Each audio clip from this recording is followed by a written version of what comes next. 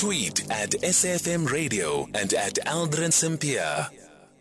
It is 13 minutes after 5 o'clock. In conversation next with Richard Mamabolo, who's the spokesperson for police union Pop Crew. Two police officers who were gunned down last week while on duty have been hailed as heroes in a memorial service that was held earlier on today. Sergeant Batsha and Constable Malahlela were murdered while responding to a complaint from unnatural death in the area.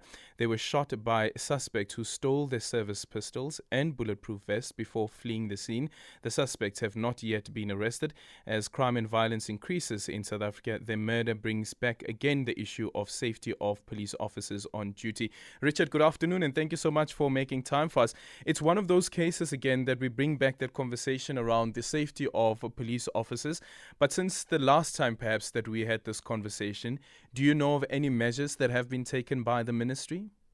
Good afternoon to you and the listeners. We are not aware of any measures that have been taken, except for the fact that the minister continues to address memorial services and funerals without necessarily having a plan to deal with police killings. I think it's quite futile for some of these leaders to go around and be hailing dead police officers over without necessarily looking into the deep-rooted conditions that lead to them being killed.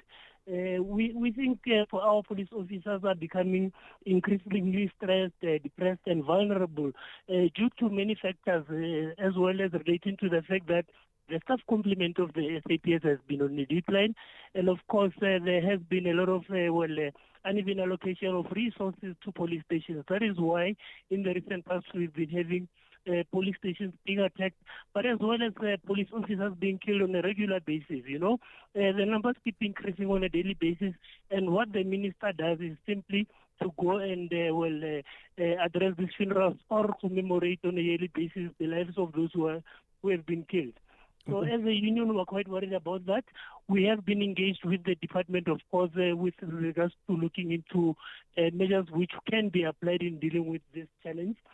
But as well, we think that it's quite important that we also increase the sub-complement of the SAPS, ensure that the infrastructural integrity of our police stations, especially within townships and rural areas, is improved.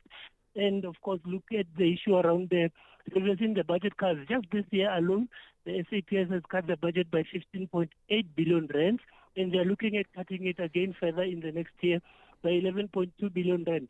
So that has got a lot to do with affecting the capacity of the SAPS and the kind of service that it offers. What about the training of police officers when it comes to self-defense? Look, training as well needs financial muscle, and of course you would remember that there have been reports around the lack of training. We think training should take place on a regular basis, precisely on the basis that criminals as well involved in the tactics of committing criminal activities. So our police officers need to be up to standard in that regard. Training has not been happening on a regular basis because there has not been sufficient capacity to ensure that it does happen. At least for us, we feel that it should take place at least once a year. Even those who have been trained before, they need to obviously revisit their training methods and ensure that they're improving their skills. I was about to say that seemingly what's happening now, if we look at the cases that you've just brought up now with the police stations also coming under attack and being robbed, and then you have the individual police officers. So police officers, the individual, becomes the easy target. And what then should the strategy be there? Because police officers sometimes are by themselves. Yeah, look, what we have considered is that there should be a policing in Daba. We've been calling for it. We'll hopefully have it in the next year. But we think what is critical here is that communities need to also play a bigger role. The South African population has not had good relations with police due to our historic past. And post-1994, in 96 specifically, there was a recognition that we become a service.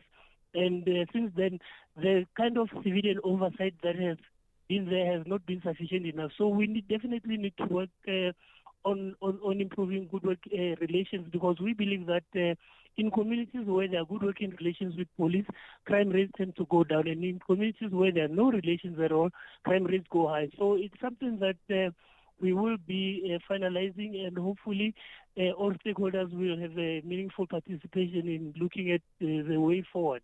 Mm-hmm.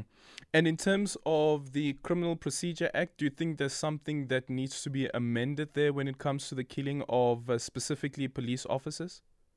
Most definitely. Look, some of the acts that are currently in place are from 1973 and all those years.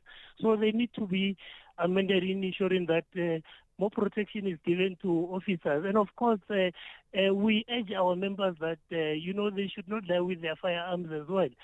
But obviously that is not a long-term solution. The long-term solution would be to ensure that we increase the capacity, but as well as ensuring that we build working relationships with communities. Thank you so much for your time. That's Richard Mamabolo, the spokesperson for Police Union Pop Crew.